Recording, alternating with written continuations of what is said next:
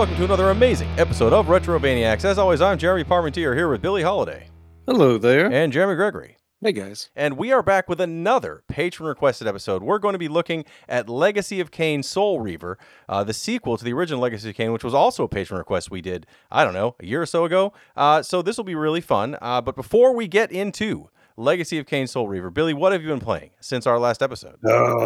Well, I've been trying to play a lot, but the time has not been kind to me.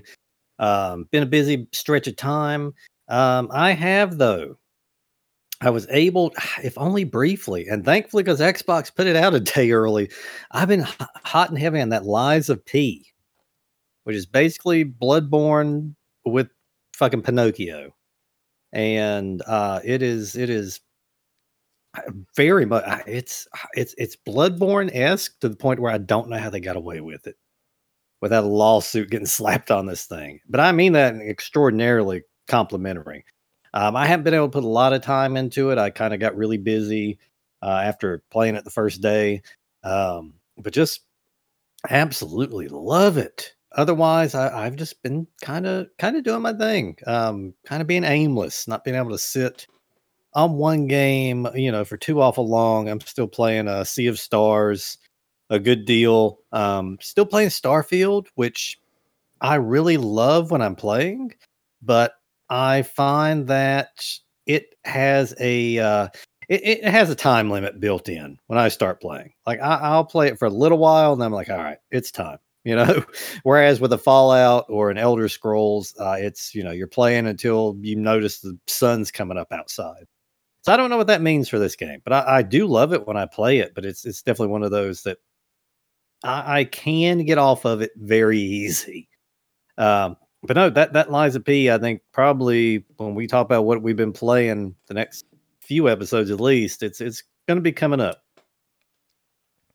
Well, I started playing Sea of Stars. I don't know if I talked about that in the last episode or not, but it's very good. It is exactly what I was hoping for, a very good classic feeling JRPG, but without with a lot more of the speed and kind of benefits you expect in a current kind of RPG. So I've been enjoying that very thoroughly. It's hard to talk a lot more about it without ruining the story or anything else. But if you like games like Chrono Trigger or Final Fantasy VI, that kind of thing, you'll like this. It reminds me a lot of Lunar in some ways as well. So I've been playing a lot of that. But the other thing that I've been playing literally nonstop since it showed up was at the last Nintendo Direct, which there was a lot of stuff I didn't really necessarily care about. It wasn't bad. It was fine. But then they mentioned F-Zero 99, which was already kind of all over the place ahead of time. People had figured out that was coming.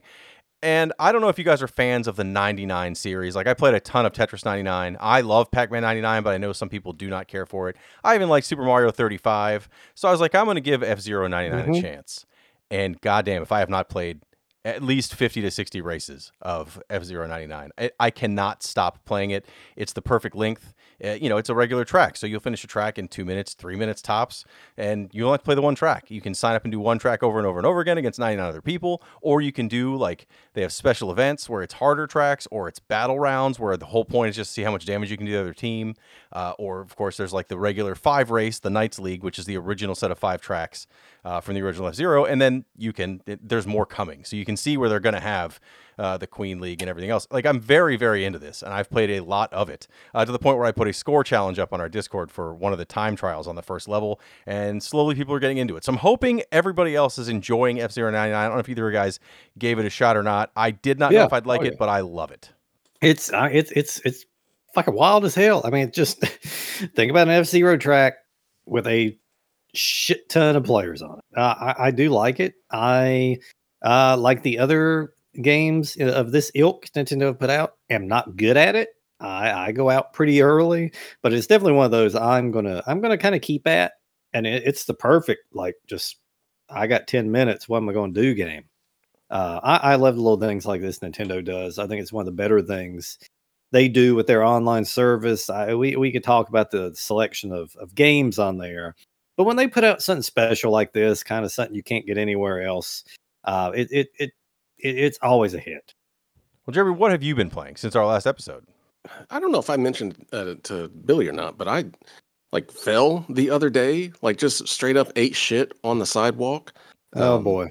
And I was just walking and there was mowed grass on a hole in the where you just stuck my foot in it and it rolled to the right, and I went straight down to the fucking ground and thought I'd broke my ankle, but I didn't. I didn't break my ankle, thank God. But that was like the day before my vacation, which I had several things planned out for. And that didn't really work out because I couldn't fucking walk for like the next day.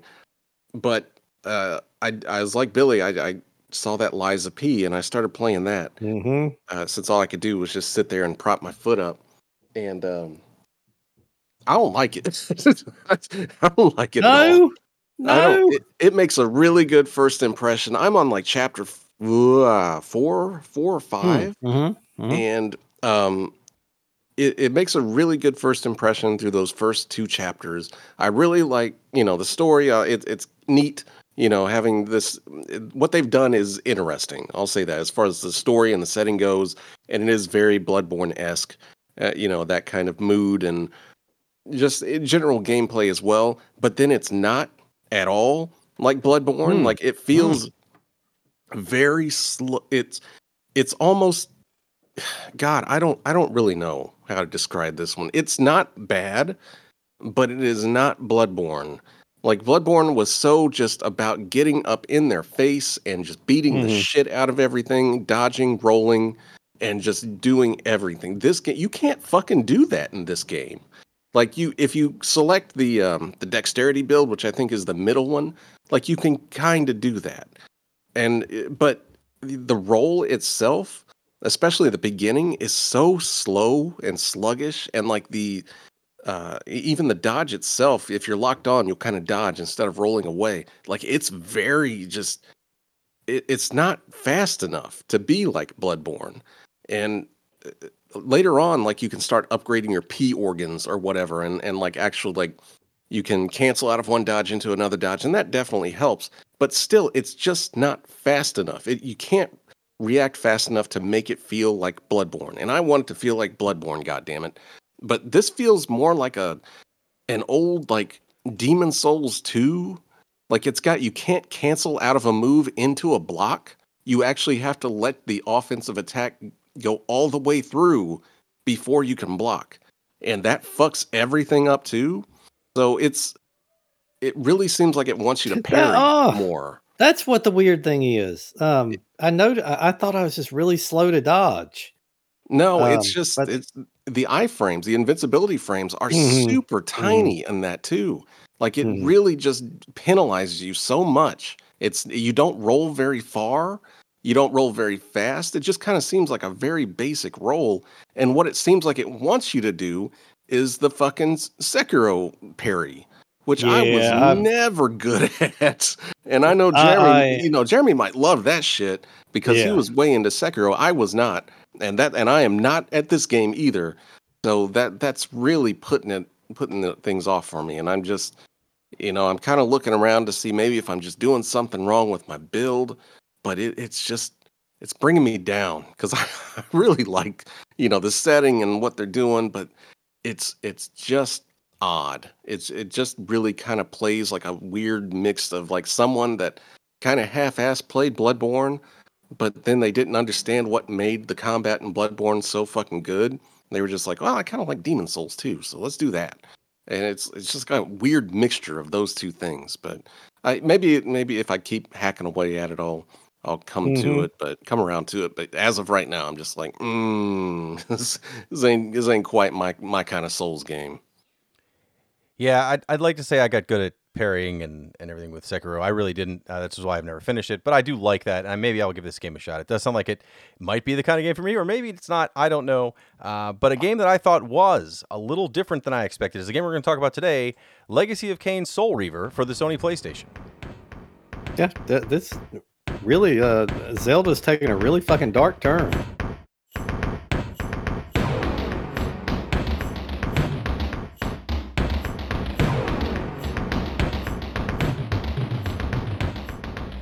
So as mentioned at the start of the show, this is a patron request, and we have that patron with us right now. Welcome to the show, Green Mullet. Yeah, all right. How's it going? It's going great. I've had a great time this week. Not giving away my total thoughts on it, but this is a game I've meant to play over the years and have not. So I do want to thank you for recommending Legacy of Kain Soul Reaver. Now, I know you originally picked a different game. You want us to do one of the Monster Hunter games, and I'm a big fan. I've played with you online. It's a great time, but that's a hard pull. You need a lot of time and a lot of work to get everybody into that. So thank you for picking another game. But why did you pick this as the second choice you had for us to cover your game?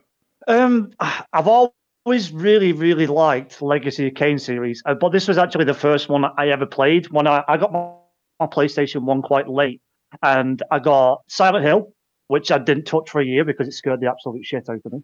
And I got Legacy of Kain Soul Reaver, and then a couple of like rubbish racing games which aren't worth mentioning. And I just remember when I was like young, seeing that first intro cinematic, and I was like, "Whoa! I haven't seen anything like this up to this point."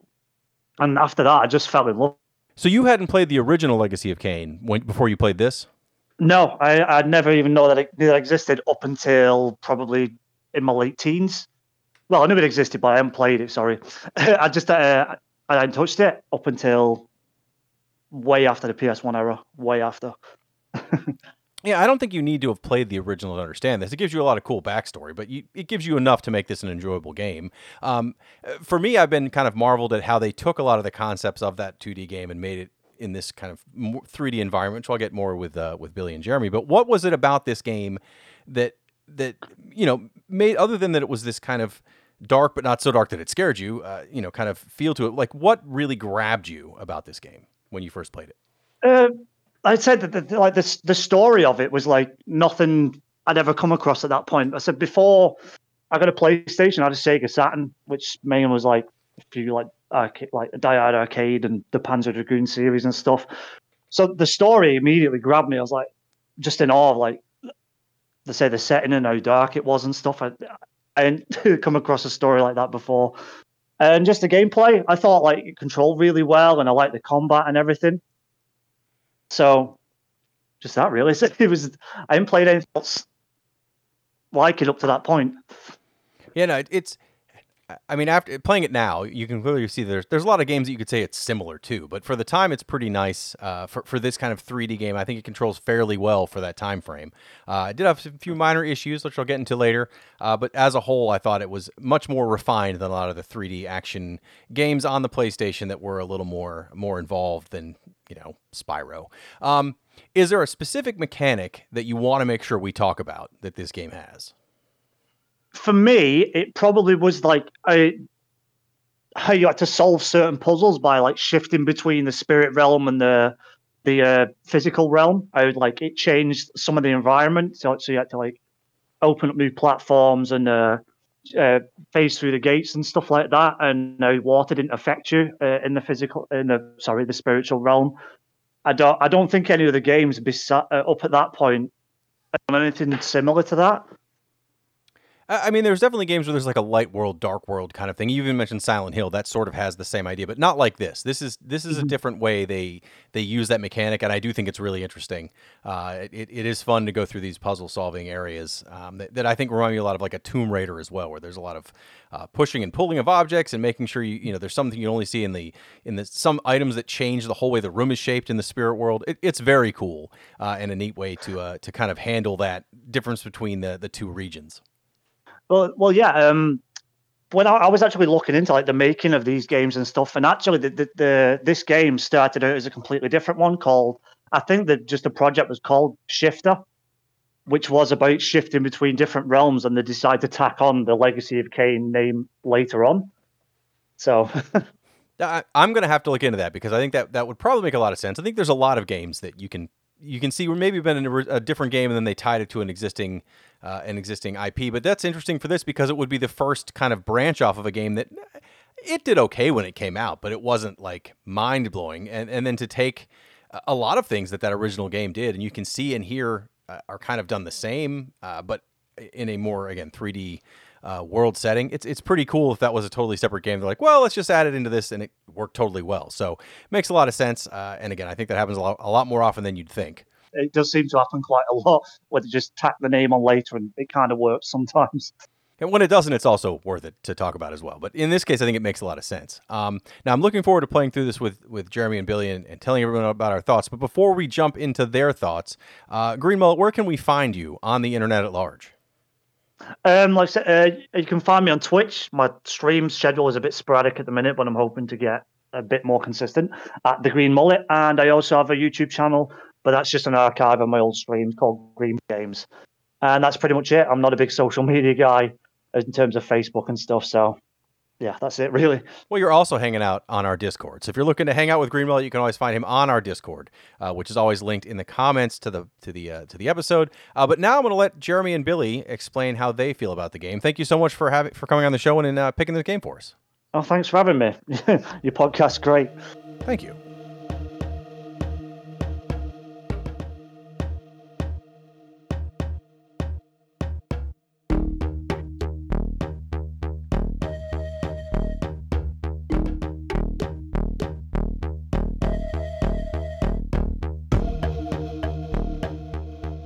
Green Mullet recommended this to us. Green Mullet on our Discord, long time.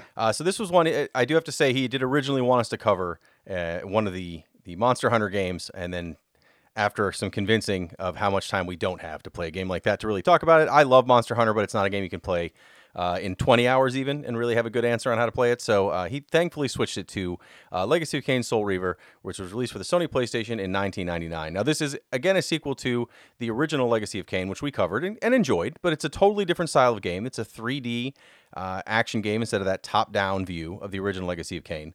And it also is by a different developer. This is developed directly by Crystal Dynamics, where the original game was developed by Silicon Knights. And then I guess somewhere in the process of developing this game, that relationship went fully on south. So after having to cut things from the game that Silicon Knights said they owned, etc., the game that's left is the game we're going to talk about today.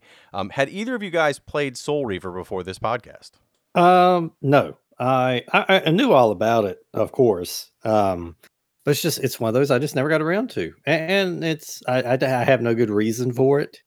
It seems like something I would have been interested in playing it. It's something if I would have spent a few months with it, I would have been pretty enthralled with it. Like I said, it's like a dark fucking Zelda. But no, I never had until now somehow.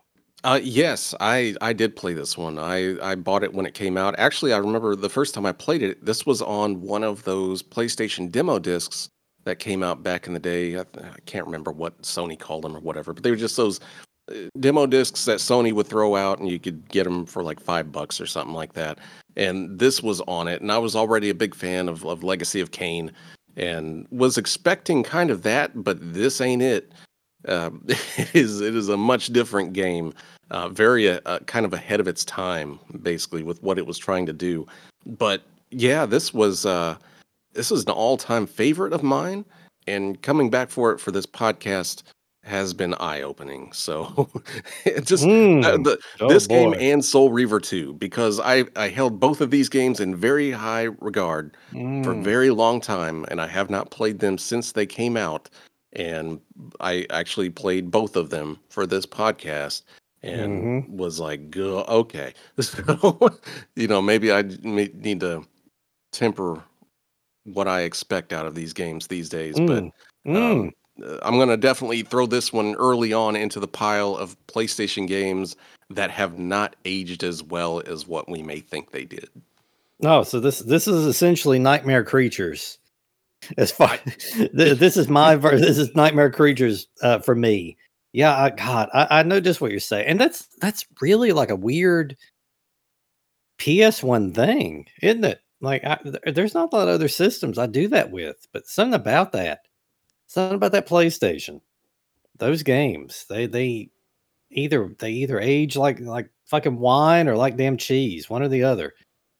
And I guess you've shown your hand on this one. I went into this one not really knowing what to expect at all.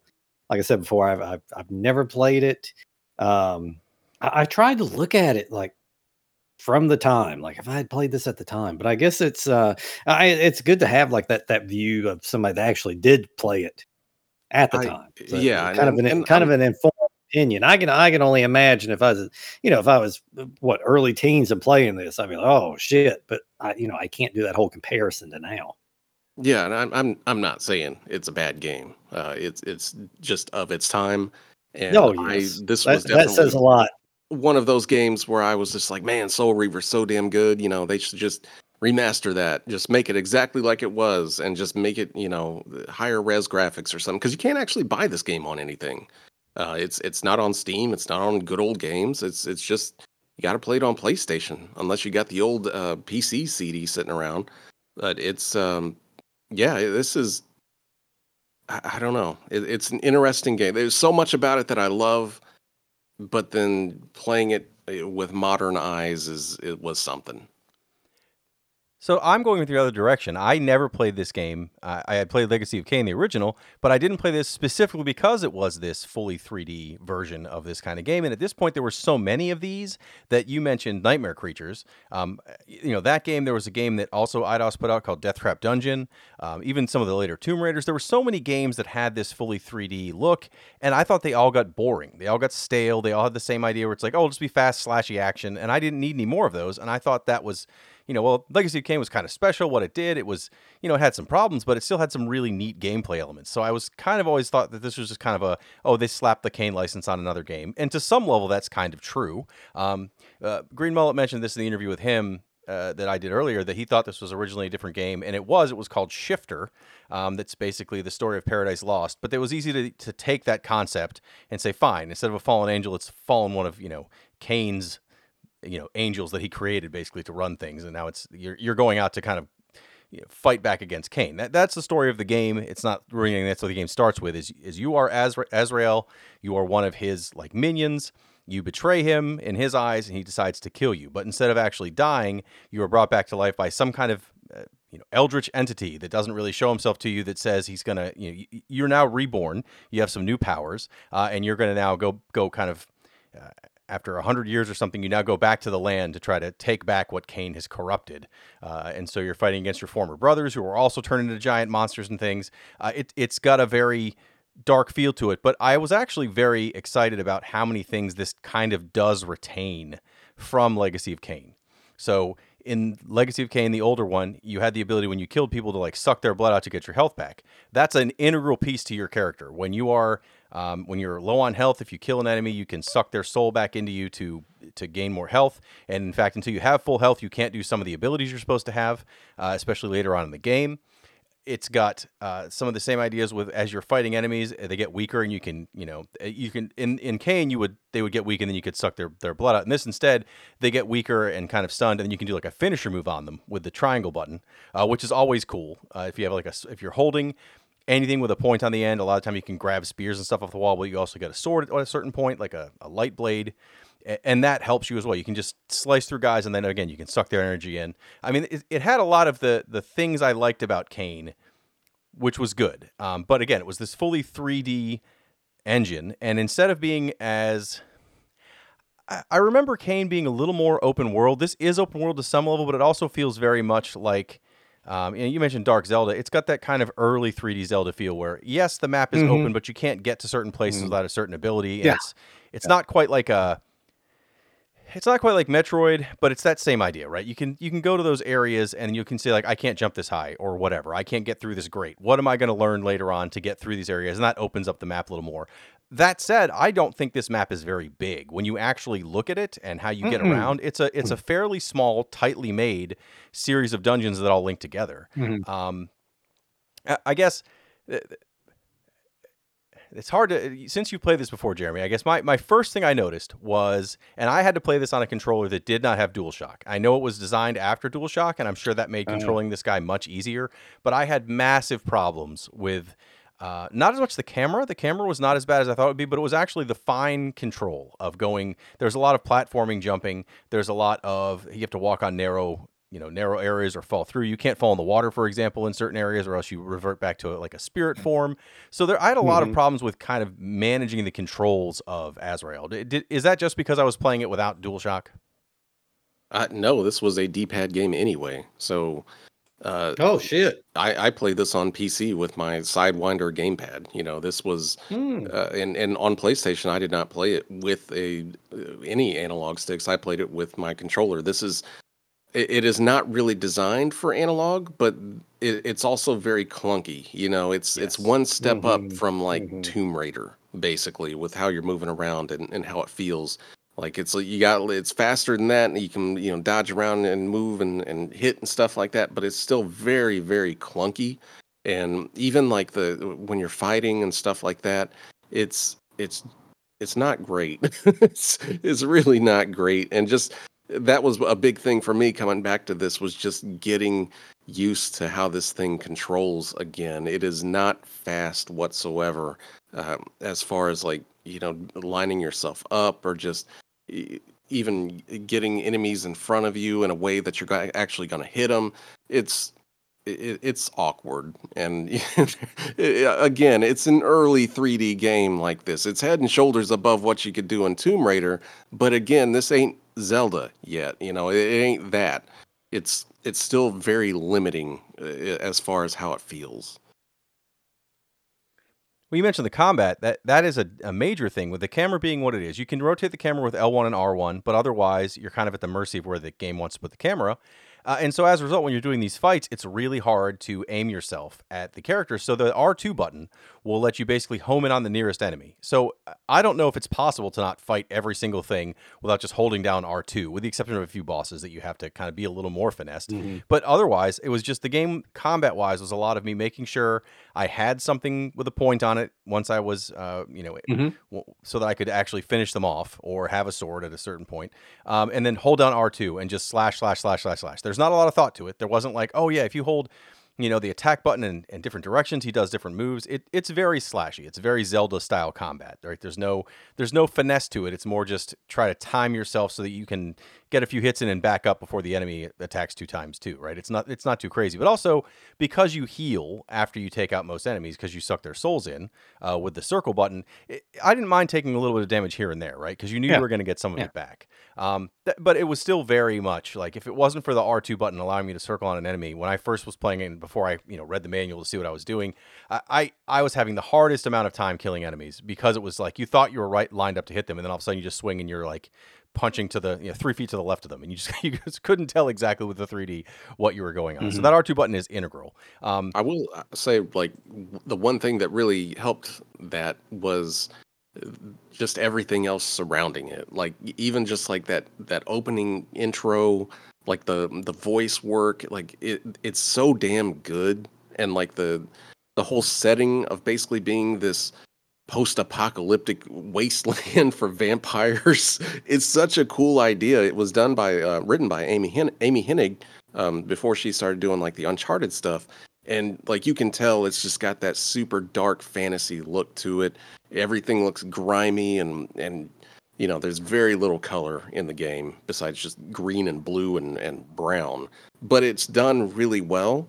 And like I love how all of the different vampires and stuff you're fighting, like centuries have passed since like Azrael, you were killed and you're brought back to this form that you're in now.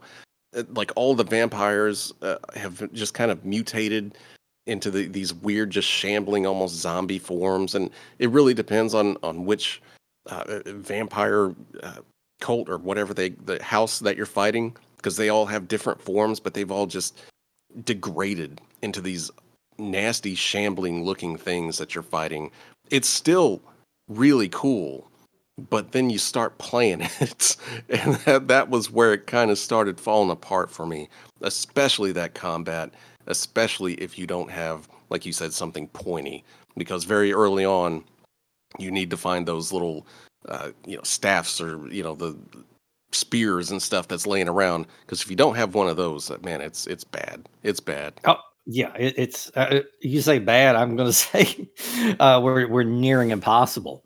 There's probably really skilled fucking people out there that can do it, but yeah, you've got to get yourself something sharp and have at it. But like, yeah, it is a very early PlayStation gripe of mine using L1 and R1 to move the camera around. I was never good at it, but yeah, like Jeremy P said, this game essentially boils down combat wise to locking on with R2 and just hacking away. There's no finesse. There's no skill. There's no chaining together, different moves. It's just banging on that button. It's very much kind of beat 'em up style to an extent.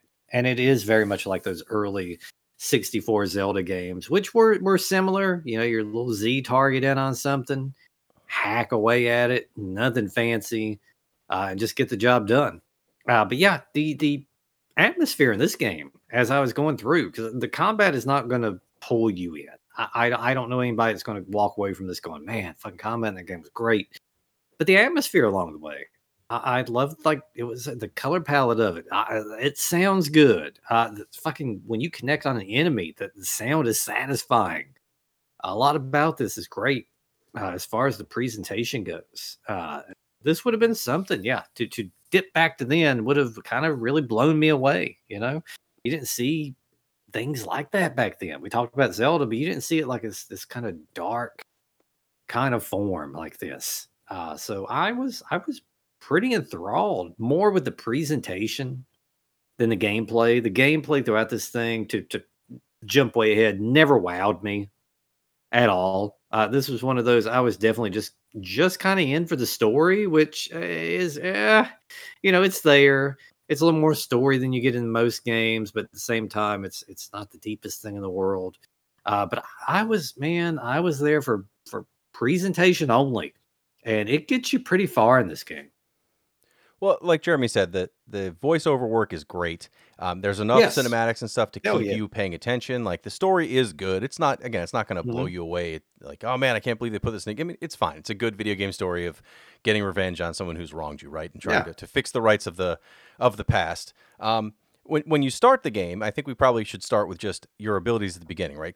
Because it's a Zelda-style game or a Metroid-style game, you get more abilities as you go through. So when you start the game, the only thing you can do is fight with the square button. And again, if you have the reason that you need to have a sharp object or environmental things like a fire, or you can throw zombies in water that will cause them to also permanently die, is it because they're undead, vampires, zombies, whatever the case is, they don't die. When you kill them a bunch, they get slowed down, like they're look wobbly, but they will eventually come back and stand up and attack you again over and over until you find a way to permanently kill them.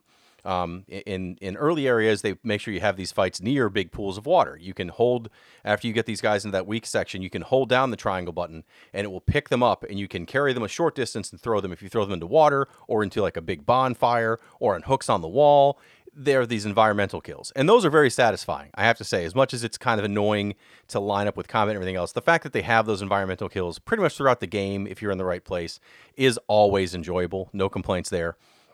But the other thing you gain the ability to do pretty early on is you are essentially in like a ghost form for the start of the game. And then you'll find these portals that let you turn back into the physical world if you're fully healed all the way. Like if you have a full health bar, you can go to these things, you get a spell that lets you go into the physical world. The physical world, it's neat the way it does it when you switch between the two, like the physical plane and I don't know if it's the spirit plane, but we'll call it that. Like the whole world will shift and change. It almost looks like the world's going through time, causing some doorways to open that may not be open, or causing like a pedestal to be kind of bent and fallen over in the real world version, so you can now climb to an area you couldn't get to when you were in the spirit form. Plus, in the physical world, you can interact with things and push them around. Like you can push boxes or parts of the wall away. You can climb when you get a certain ability to climb. You can only do that in the spirit or in the physical world, because in spirit form you don't have a form to actually interact with the environment. Just run through it. So you have to constantly switch back and forth between these two things, and the game becomes, after the first few areas when it's all combat, I was like, I don't know how much I'm gonna like this. It was a little repetitive. I was kind of like, okay, I thought it was cool for the environment kills, but now I don't know. But once you get into the actual meat of the game, it's a lot more puzzle solving than I expected, which I really appreciated. It had not just the having to go back and forth through physical and spirit form, but there's other like block pushing puzzles, which I'm a sucker for in any game. If there's a good block pushing puzzle, I am sold. And there are a good deal of them where you have to like flip blocks around and push them into these holes at certain spots and make sure they're facing the right direction. There a lot of those kind of puzzles, which are always enjoyable for me.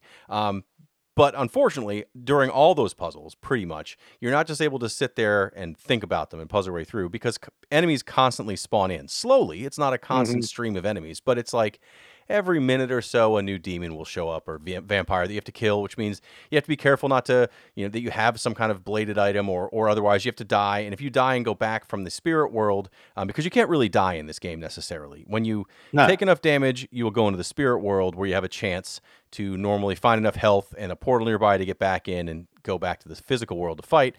Or if you do get killed in the spirit world, you'll basically go back to the start of the game. You get, kind of a safe zone you'll always wake up in. So you can't necessarily die, but you can go back to that starting area. It was like every time I got into a puzzle I was really into, then demons would spawn. And if I got unlucky and I didn't have anything where I could actually kill them, I had to go into the spirit world for a bit and do some fighting and then come back in and hopefully have some time to do some of this puzzle before more demons spawned in. Not a big fan of that. I don't necessarily think all those puzzle areas needed it. But other than that, like, I did enjoy how you had to get through these areas. It was a lot more thought involved than just hack and slash your way through 6 dungeons. It did have that, not quite a Tomb Raider feel, because there wasn't as much climbing and such, but it did remind me of Tomb Raider and how you'd get through these dungeons. I love the shifting thing. Like, it's Yeah. super cool. Like, again, like seeing that back in the day and being like, oh my goodness, like it just completely changed, the level sort of. It was super amazing. I just wish they used it more. It's more for like the solution to a lot of puzzles than anything. It's since you can't interact with anything in the spirit realm, it's more about like doing what you need to do in the physical realm and then switching over to the physical or the spiritual realm and then being like, all right, now I can get past this or something like that. Mhm. It's not really the two of them working together. It's more of just using the physical world so you can manipulate the spirit realm or whatever. And it, for the most part, that's cool. I don't mind it. But this game has a fucking lot of puzzles where you just if oh my goodness, the block puzzles in this game. Pushing blocks. I don't know if you pushing beat block. this one, Jeremy, but Lord have mercy, the amount of block puzzles in this game. It just goes on and on with these damn things. And this is kind of back in the day when it didn't really matter. We'd been playing Tomb Raider, and that's Mhm. a lot of block puzzles too. And this is just the next level of block puzzles. So if you like block puzzles, yeah, this is your game because that is basically the only puzzle that you're going to find in the Yeah. majority of this game, besides like a few environmental puzzles and the bosses themselves and how you got to beat them. You know how many block puzzles were in this game? It got to the point to where I was like, all right, a block puzzle. And then another one. And then I started getting annoyed. But do you ever do something so much to where you transition from being annoyed to just laughing? When you like your mind breaks. And all of a sudden it becomes, there are so many of these fucking things. It's now hilarious too. I'm miserable, but it's hilarious. And that was block puzzles in this. I there was distinctly one time at 1 a.m. about a little after 1 a.m. I had a couple drinks in me. We're playing through this game, and I hit what seemed like the fucking 80th block puzzle of the night. And I just remember sitting there, put my controller down, and was just fucking giggling my ass off. If anybody was down there at the time, I would probably be in a rubber room right now.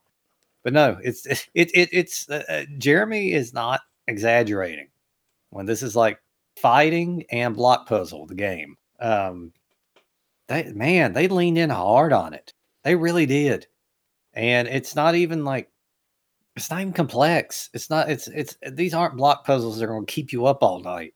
It's just, it gets to the point to where it's just annoying. It's so frequent and it's so pointless. And I feel like this game should have leaned in a lot more on the combat. You go back to Zelda. I hate to keep going back to it, but go to Zelda, those 64 titles. Besides the fucking water temple, really low. Well, aside from Majora's Mask, the entire game was a damn puzzle. But Ocarina of Time, really low on the puzzle aspect. Just a little bit here and there, and they peppered it in. And it felt natural. This one just feels weird. It just feels like there is someone there during the creative process that wanted some fucking block puzzles. And they were going to get them no matter what. But it really is just a slow point in the game. I feel like this game should lean in a lot more on the combat of it. These spots are just so jarring when you get to them. It's like I don't mind them, for a little bit here and there, but it feels like the game should have maybe focused a little bit more on the exploration because it kind of seems like it does that in a lot of times. It does a little bit of the Metroidvania thing, where you see places like Jeremy mentioned, you're like, oh, that's a place I can't get to right now. I'll come back to that.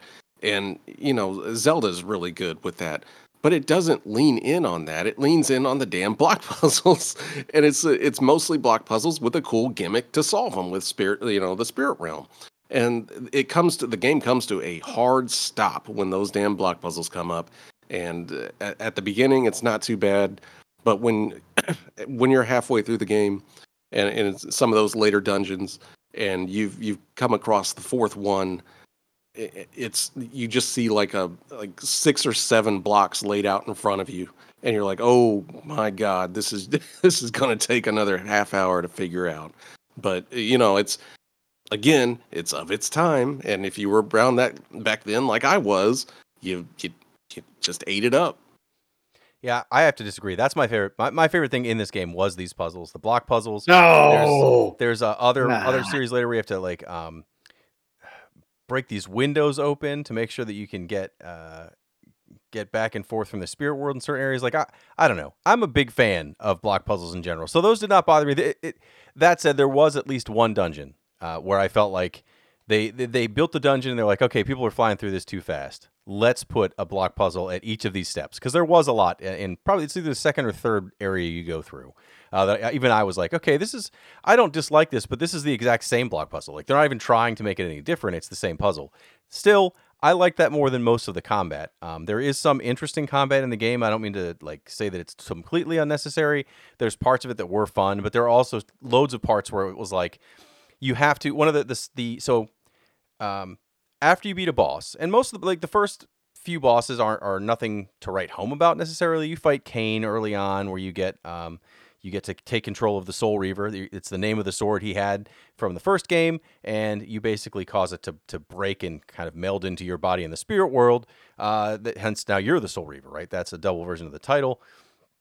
So you get that helps you attack enemies in the real world without having to worry about having a sharp object as long as you have full health. You gain the ability to turn into mist and go through like those great areas. If it looks like a portcullis or whatever, you can just go through those. It's not a problem. You gain the ability to climb. You get the ability to shoot these little energy balls at a certain point, and then also learn how to swim, because it's a 3D action game. You have to have somewhere to learn how to swim. So you get these abilities to help you kind of explore through the world. I guess my main complaint is it still felt like, except for the main hub area, which is where the pillars are which is like kind of the centerpiece to the game, but also the centerpiece to Legacy of Kain. Aside from that central area, every other area felt like you went there to do your mission, to get through it the first time, kill a boss, get new ability, and then you could go back to those areas if you wanted to, but it was just to hunt for like power-ups. Nothing you needed to progress through the game. Not a lot of hidden cool things you wanted to find. It was like, oh good, if I collect 5 of these, I get more health. If I collect 6 of these, I get more energy. Like, it wasn't anything where like, oh, I go back to that area and I've gotten like a new ability that I really needed. There was no need to do that. So I felt like you could breeze through this without having to go back and use any of that Zelda style, find a new way to go through this gate or something. You see it early, you're like, I gotta remember to go back there. If you do remember that when you finally go back there in this game, I felt a lot of the time it was just a fairly mild power up. Nothing you needed to get, nothing that would help your game enhance in any way. Just like, yeah, okay, it makes it a little easier because now I have more health. So it's fine, but I was kind of disappointed with having a world like this that's recursive. You can go back to these other areas. There was not as much of a need to. Maybe I'm just spoiled by games like Dark Souls that did that really well, where there's all these little things to go back to these areas for. But this did not quite do that for me. Still, it was laid out really well. I do like, I don't know if any of the bosses were notable to you necessarily. I thought they were all different, which I liked, that they're not just a slash-a-thon for the most part, but I still felt like every one of them kind of had a fairly obvious gimmick to get through, kind of Zelda style, but not nearly as inventive. Yeah, they look cool though. I mean, there's that one that's like a big bug, / alien queen thing where that's shooting out eggs, and you got to go get the egg and then throw it back at her. Or the mer vampire base, the one where you got to get up on the pillars and then shoot the glass panes out, and so the light would come in and kill it. But yeah, it really just seems like a lot of the powers you get for beating them is just to access the next area. Right. Like that's really about it. There's Probably the most useful one you get is the one where you can actually go in water and not die, or go back to the spirit realm. But that's really only to access that level where you can go fight the mer vampire and be underwater and things like that. So it's known that this game had almost zero time to be finished, and they had much more grand plans than what they were able to do. That's why kind of the game, after what should be the halfway point, goes straight to the end. Right. So they just didn't have enough time to finish it and do everything they wanted to do. It's kind of amazing that they were able to get out what they did and be as complete as it is. And that might explain a lot of the block puzzles as well. I could see it because the game does have kind of I can see that now because I was thinking about it before. I kind of had noted it. It does have like a overall like a empty type quality. Does that make sense? An empty quality to it.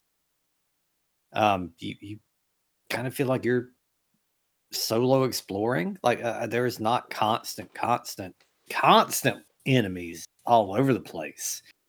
Yeah, they do keep fucking popping up, but there are some areas in this game where it's you pushing blocks, and and it just feels really quiet, really empty. That it does make sense, which is a shame because this game, the bones of this game, are fucking great. There's a lot of great shit going on here. It reminds me, like I said, I'm doing it one more time. Ocarina of Time. It reminds me of Beyond Good and Evil. I mentioned Nightmare Creatures and calling and comparing a game to that, any of those is not an insult. You know, it's one of those games, but it needed more of something. And from what Jeremy's telling me, apparently it just needed more time. Because it when it does something good, like combat is very hack and slash, but I'm enjoying it. Bosses, there's no boss in this that I came away from like, oh fuck, that was an awesome boss fight. You know, we talk about games every now and then. Even when the game's not great, I'll remember a boss. I'll remember that fight. I mean, like that was pretty damn good. I don't get a lot from this. I enjoyed it while playing it, but this was one of those when you cut it off, it's out of sight, out of mind. Like, which is unfortunate. There's nothing that really sticks there where you're going to pinpoint it. You know, somebody's going to mention this game 6 months from now, and I'm going to be like, "Oh yeah, I love that part." Where I got nothing for that. You know, it's perfectly serviceable. But yeah, maybe it needed a little more time, a little more care. It does things well enough. There's too many damn puzzles. They're leaning on that way too much. I think it just makes the game really disjointed. Bosses are cool, but not memorable. Even when you meet fucking Kain in here, it's still not memorable. The voice acting, like we said, is top notch, but the game itself is just there's not like that's really a reverse, isn't it? Really good voice acting in a game that's kind of eh. I don't think we encounter that too much. It's like an opposite. It's like an opposite Resident Evil. Um, but no, it's just I enjoyed playing it, but there's nothing here that really sticks out. And I could see being in Jeremy's shoes if I had played this back at the time.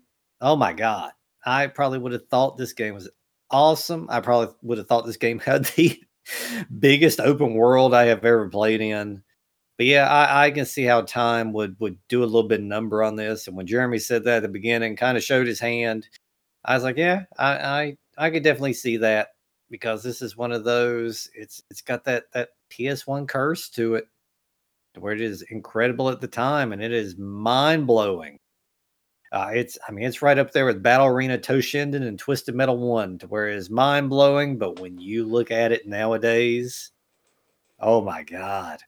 You know, the rose colored glasses come off, and you're putting on the shit colored glasses from then on. Yeah, it didn't age well. I could see that. But just now playing it, it's a good experience, and it's great to see, you know, this series that I've heard a lot about. There are a lot of people that love this series to death. And this is definitely one of those things that, could get the remake treatment later on. I just hope they put in like 80% less damn block puzzles. No, I'd rather have way more block puzzles. If I'm going to play this, I want nothing but block puzzles. You can get rid of the rest. Get rid of the vampires. Have you, I love that game, Catherine. Have you played it? I have not. Are there block puzzles?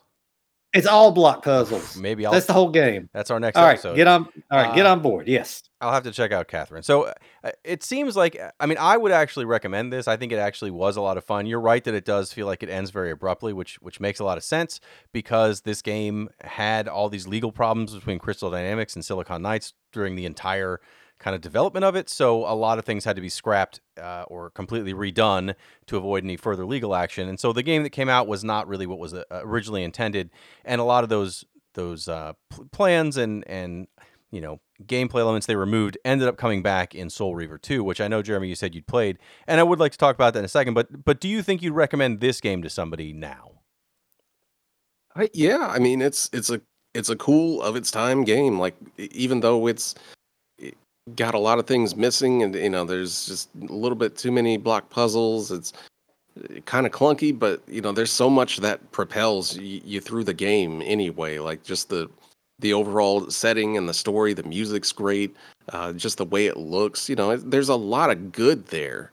And I'd say that it actually did more good than Soul Reaver 2, which Soul Reaver 2 did solve a lot of problems. But at the same time, it's kind of like you solve one thing, but you replaced it with another thing that isn't that much more fun. Like, the block puzzles are replaced with basically key cards in Soul Reaver 2. You get different Soul Reavers. The swords, you can change their color, essentially, and you have to go change them to solve puzzles and things like that with it, so that it's kind of like less fun in a way. It controls better. It looks way better. It's still that game, but for me, I have way more nostalgia with the original game. I think it's still really cool, just based on the setting and the story and everything alone. Because Soul Reaver 2 kind of retcons a whole lot of shit, and you're basically rolling into a going back in time. And seeing things the way that if Kain hadn't destroyed everything, then it's more of a basic kind of medieval looking game. And like 90% of the game is just rolling around in these very large Gothic cathedrals. I don't know. I don't know. I like Soul Reaver 2 a lot, but coming back and playing these two again, I was just kind of bummed me out a little bit because they just did not hold up to the way that I place them on a pedestal for. So, but yeah, I'd recommend somebody play Soul Reaver. I think it's a cool ass game. So you've already mentioned that then Soul Reaver 2 came out in 2001 for the PlayStation 2, and the next year Blood Omen 2, which is kind of a sequel to the original Legacy of Kain, Kain related story where you play as Kain again, came out in 2002. Did you ever play Blood Omen 2? I did not. For some reason, Soul Reaver 2 really kind of put me off to the whole series. And I just kind of stopped playing. Well, and then after that, there was Legacy of Kain Defiance, which kind of combined the characters. You had a game where you were playing both as Azrael and as Kain to kind of work together to stop whatever this cycle was that has kind of been uncovered in the next two games that I didn't play. And then there's really been nothing since that except for an attempted multiplayer platform or multiplayer battle game called Nosgoth, which was like vampires versus zombies or something, that never got past, I think, beta testing. Like they were, you can find footage of it online that people had kind of put together. It looks like every other 3D action. Like, remember when they made that Shadowrun game that was basically just a group fighting game that was Shadowrun based for the Xbox? It's like that, but Nosgoth. It did not get finished, didn't get put out, and there's been nothing else since then. Although apparently there are rumors that they would redo Soul Reaver, maybe combine Soul Reaver and Soul Reaver 2, because you cannot buy it. Like you said, you can't find Soul Reaver anywhere anymore that you can buy unless you buy a classic PlayStation disc or find that PC disc and play it on your systems. It's not something you can find on the PlayStation Network or anywhere else right now. So, maybe that'll happen. I think if you can find this, and I don't think this is a very expensive game to find, it is worth your time, and I definitely recommend it. So thank you Green Mullet, for bringing up a game that kind of gets us right in the right mood as we're coming up on October next month for mostly spooky games. Fuck. This was kind of a good bridge title into our Halloween month.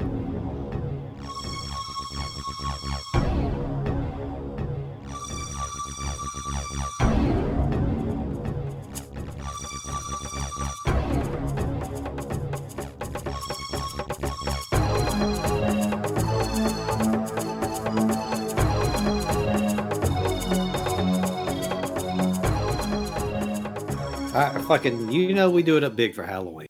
Damn it.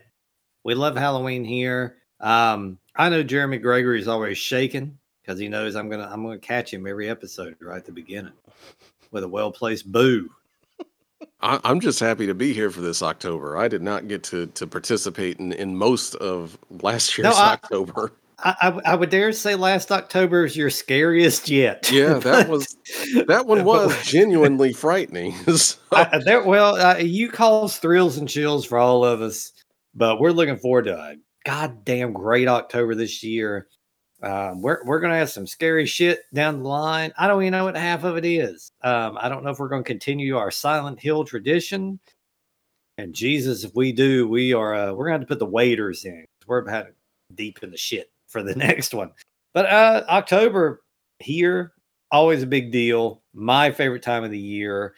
I came up to record after deciding that it was too dark to go back in the basement of the house I'm in to see if I maybe had some Halloween decorations from the past laying around to cart back home. That's how serious I am. Even during hard times, I'm still just fucking looking around. We got a giant spider theme going on at the house this year. It's going to be done up, and we have got the fucking scariest damn podcast month of the year coming up for everyone.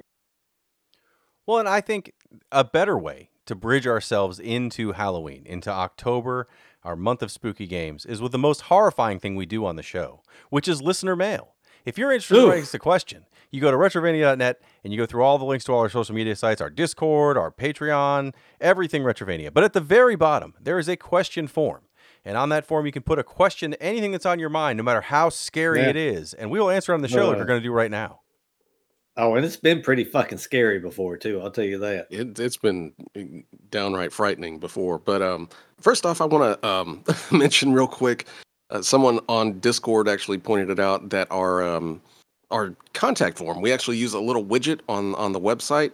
And I guess it updated and it removed the name field, which I was confused as to why everyone had stopped torturing me when they sent in emails. Yeah. Their names was gone. And I was like, what's going on? And I just happened to look at it because it was the one time of the month that I actually go update the site. And I was like, the fucking name field's gone. But I've added that back in. So our long national nightmare is over. You can go in there and write your whatever god-awful names you can come up with. But yeah, we're actually going to start off today with someone that's just telling me what his fucking name is. He's like, my name is Robula Counts. And what he's writing in to say is General Chaos is a good game. That's literally all he said. Yeah, that was money well spent on your part, huh? I will just say, as the years go on, and damn, it's years now. As the years go on, I am more apt to give General Chaos another chance. I don't know if it's going to change a single thing. I know my original thoughts on it. I know my thoughts on it back when I used to play it. But who knows? Maybe a few more years, a little older, a little wiser. I might look at it in a different light. I still right now cannot say it is a good game. Well, this is episode 187 of this podcast, not including the bonus episodes. You know, for episode 100, we did our amazing Tiger handheld review we had promoted for literally weeks ahead of time. So I think, a couple episodes ago, we said maybe we would revisit that as our episode 200. We're getting real close. We might have to revisit General Chaos to see if time is kinder to it than we were the first time. And you know what? You guys actually did this to me because I went back and watched a few YouTube reviews of, these dudes on YouTube that say they know what games are. And the few people that actually did reviews on General Chaos, they said it's a good game. and I trust those guys more than I do you two. So I'm gonna continue to stand by my opinion that General Chaos is a hidden gem, a hidden Genesis gem. I'm gonna throw that out there. All right. Well, Hidden we'll Genesis see. gem. So will maybe see. for episode 200, we will see. Anyway, thank you, Robula Counts. I don't know if Counts was part of the name or not, but it came after Robula, so we'll go with that. Next question comes in from idea@yahoo.com. It's just not the same. I got to mention, like none of these have any names, so I'm just reading the email address. And the question is, do y'all cook? It says the question about which item you would eat from a video game has been asked multiple times. This got me thinking, though. I bet one of these guys secretly aspires to be a chef. Can we get a YouTube cooking episode where one of you guys cooks something from a video game? I bet it will be more entertaining than those damn cats in Monster Hunter. Well, you know what? There's a little day going on here at the house pretty soon where I have happened to stumble upon a Fallout cookbook, and I have already proclaimed I will be cooking a dish from it. I'll be fixing up a drink from it, a hard drink from it, and making a dessert. Now, I don't know if that's going to be worthy of going on YouTube, because when I cook, I end up usually cursing a lot because I get fucking oil splashed on me. I mix up measurements on things. I don't think it would make for good viewing, personally, if I did it. It's not pretty at all. I do cook because I have 2 small kids or smaller kids. So if you did that every day, it would cost me $1 million. So I do cook. I think I'm okay at it. I'm not great. I was much better at, like, when I had a smoker that worked, I was better at that. Because when you get a certain age as a man, you just start learning how to use a smoker, and that's what I did. So I'm pretty good at it. I don't know if I'd want to cook anything from a video game necessarily, although if I was, I would dress up like the cat from Monster Hunter. I don't cook. I think cooking is a scam. A scam. There's nothing more worthless than spending an hour preparing and cleaning and chopping up and cooking and all of that stuff and making a huge goddamn mess just to eat it for 5 minutes. Like, that is a scam. And I would much rather just go to McDonald's and get me a $2 cheeseburger. Me and Billy have talked about this before, but I am quickly becoming that one old YouTube guy that just sits there and talks about the fucking $5 frozen meal he got at Kroger. Yes. Fucking Feature Man. Feature Man. I highly recommend checking out his channel because that is just a look into my future. But that's all he does. He goes to like Walmart or Kroger and gets one of those $5 frozen meals, and they're all Salisbury steak or spaghetti, every single one of them. And he's done like 400 episodes of this. He just keeps going. I love the guy, but yeah, that is exactly what I think of cooking. I'd go for the cheapest thing and the fastest, and that's good for me. I'm not going to spend 2 hours in the damn kitchen making a mess and spending $20, $25, $30 on something that I'm only going to eat once. So yeah, cooking is a giant scam. But yeah, thanks for writing an idea@yahoo.com. Our next question comes in from Billy Willie Wood at gmail.com. Whoa. And whatever. Their message is, I really want to start my own podcast, but I'm not too sure where to start. I have a group of online friends that I'd like to talk about games with, but I'm thinking I'd rotate in a different one each week to talk about various games. Do you have any notes or bullet points on what to bring up, or do you just go in and let it happen organically? I mostly worry about hitting a point and then unnaturally transitioning into the next thing. Thanks in advance. I love the podcast, and I love the way you run the podcast. Little Billy. I don't know if you guys keep notes for the episodes. I do. I do keep notes for these games where I know I want to talk about specific topics, especially I'm going to talk about. I do. Yeah. Have you heard me talk on here? Asking if I keep notes. Hey, look, maybe you did. Maybe your notes is on a napkin and it just said for this game, it would have just said block puzzles, right? I don't know. It really depends on what you guys keep for notes. But I do keep notes based on what we're going to talk about. Sometimes, especially if it's a game that has a lot of involved gameplay mechanics, I will have whole sections on how that works, just so I can refresh myself and look at it while we're doing the episode. So I've been, and I posted this on our Discord, and I think I also posted it on our social media. So I'm helping a friend of mine start his own podcast doing movie reviews on superhero movies that are not the Marvel universe, not the current DC universe, like the older comic book related movies. It doesn't have to be superhero comic books, just movies based on comic book properties. It's called Movie Smash. The first episode is out now. I'm not promoting this on purpose, except to say that you asked if I have any tips or anything where I would say, if you're going to have people on your podcast, to keep it where you're not having these weird transitions. One, you're going to have them. It's guaranteed until you have a good flow with the guys you're recording with. We've been doing this long enough. I don't think we have too many times where I have to edit out a weird transition unless it's me mumbling over a bunch of words.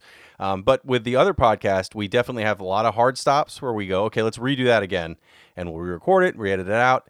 You're going to spend a lot of time editing. That's my tip for you. If you want to make it sound natural, you're going to have a lot of weird recording pauses, and you're going to edit all that out so that it makes a lot of sense. Until you guys have a good understanding of the flow of everything. I mean, I think having the same consistent people has helped us generally have that flow. Even when we have someone come and fill in, we have to kind of get used to the cadence of that extra person. So your idea of having friends switch out every week, while it can work, it's going to be a lot more work for you on the back end doing the editing. Yeah, I think we're just used to each other's smell at this point. Yeah. And it's awful, but we're used to it. Yeah, but eventually you just get nose blind to it, and you're fine being around everybody. You just kind of understand what they're going to say, and what they're not going to say, and where you need to fill in. It is just something that comes with time. And like Jeremy said, embrace editing. That can save you a lot of time and a lot of recording. Instead of sitting there and thinking you got to redo the entire thing, just move on. Just edit and post and move on. And that's a huge plus to actually take your time to learn, because I'm actually surprised how many people start podcasts and don't know how to use editing software. So that's, there's more than just hitting the record button to this. I promise. That's not what we do all the time. It doesn't just appear magically online as soon as we stop talking. Jeremy does a lot of that for us. So yeah, but thanks for writing in, Billy Willie, Little Billy. Next question comes in from ZachAttack42199 @gmail.com. That almost sounds like a real email address. So I'm sorry if that's actually your email address. What the fuck? And they're writing in about the GameCube.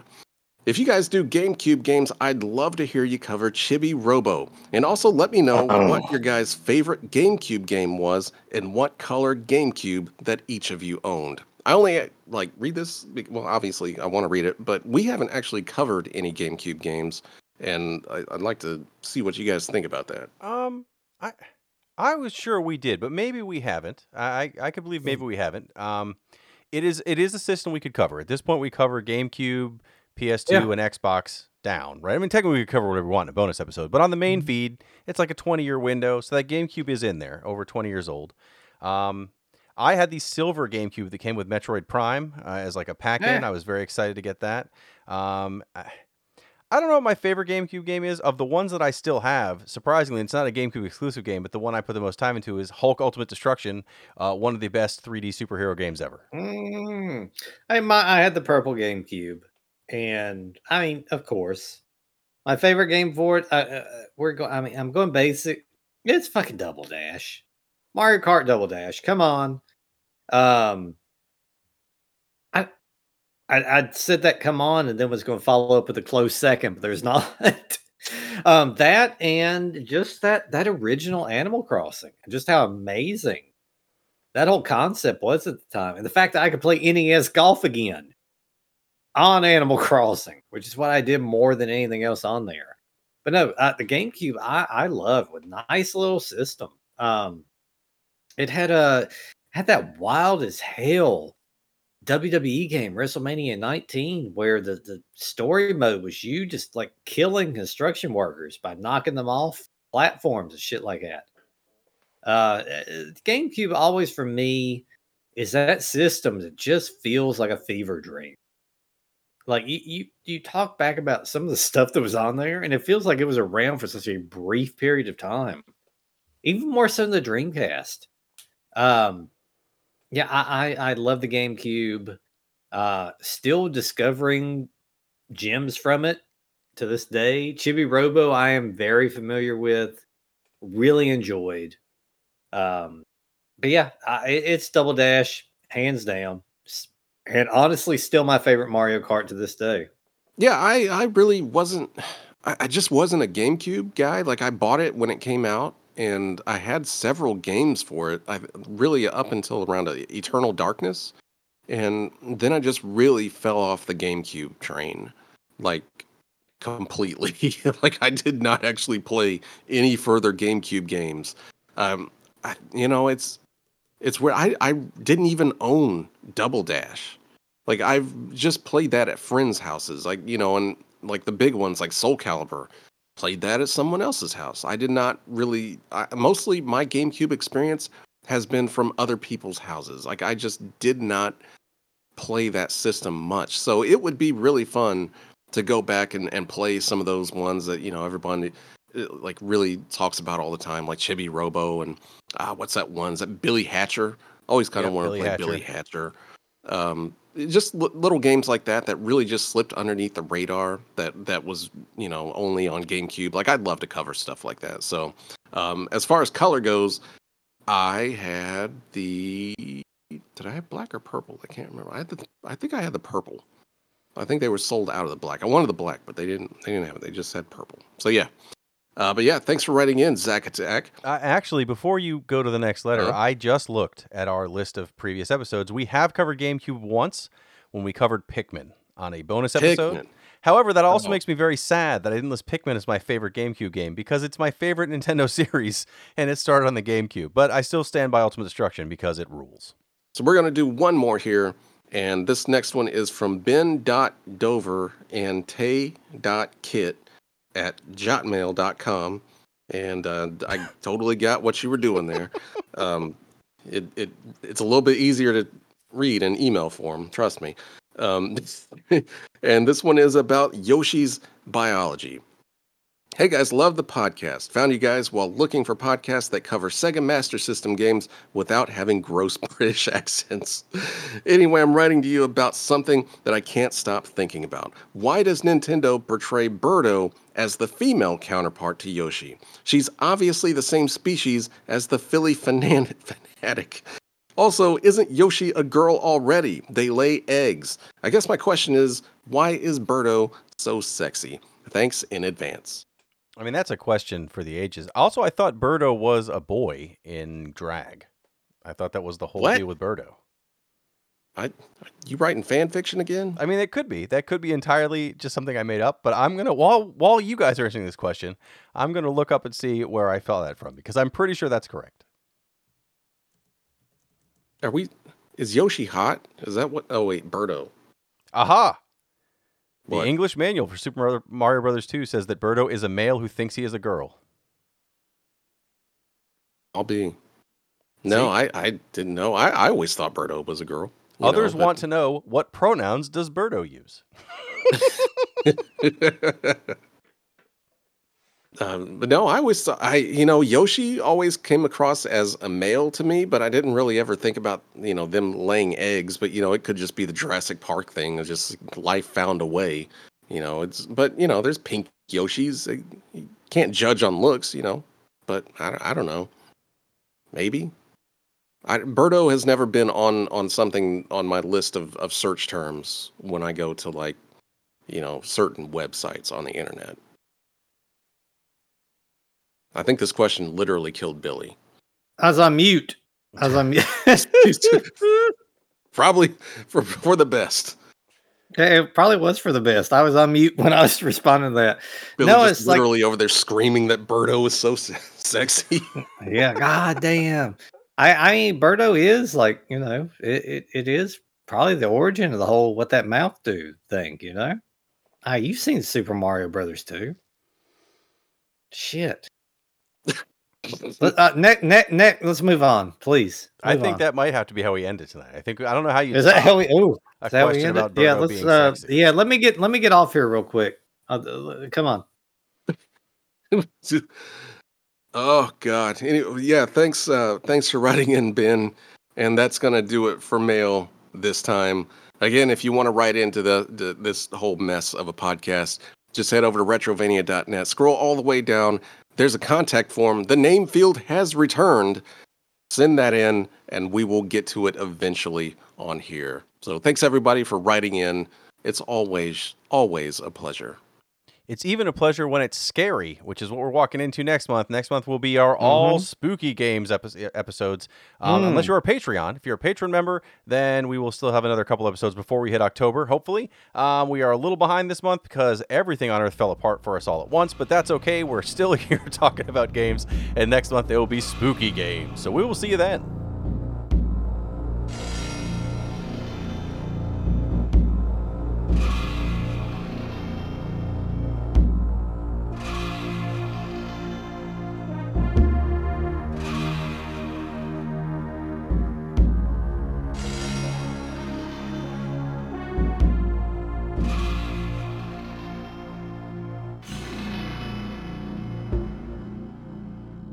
Birdo does have that cake, though. I mean, if you really look.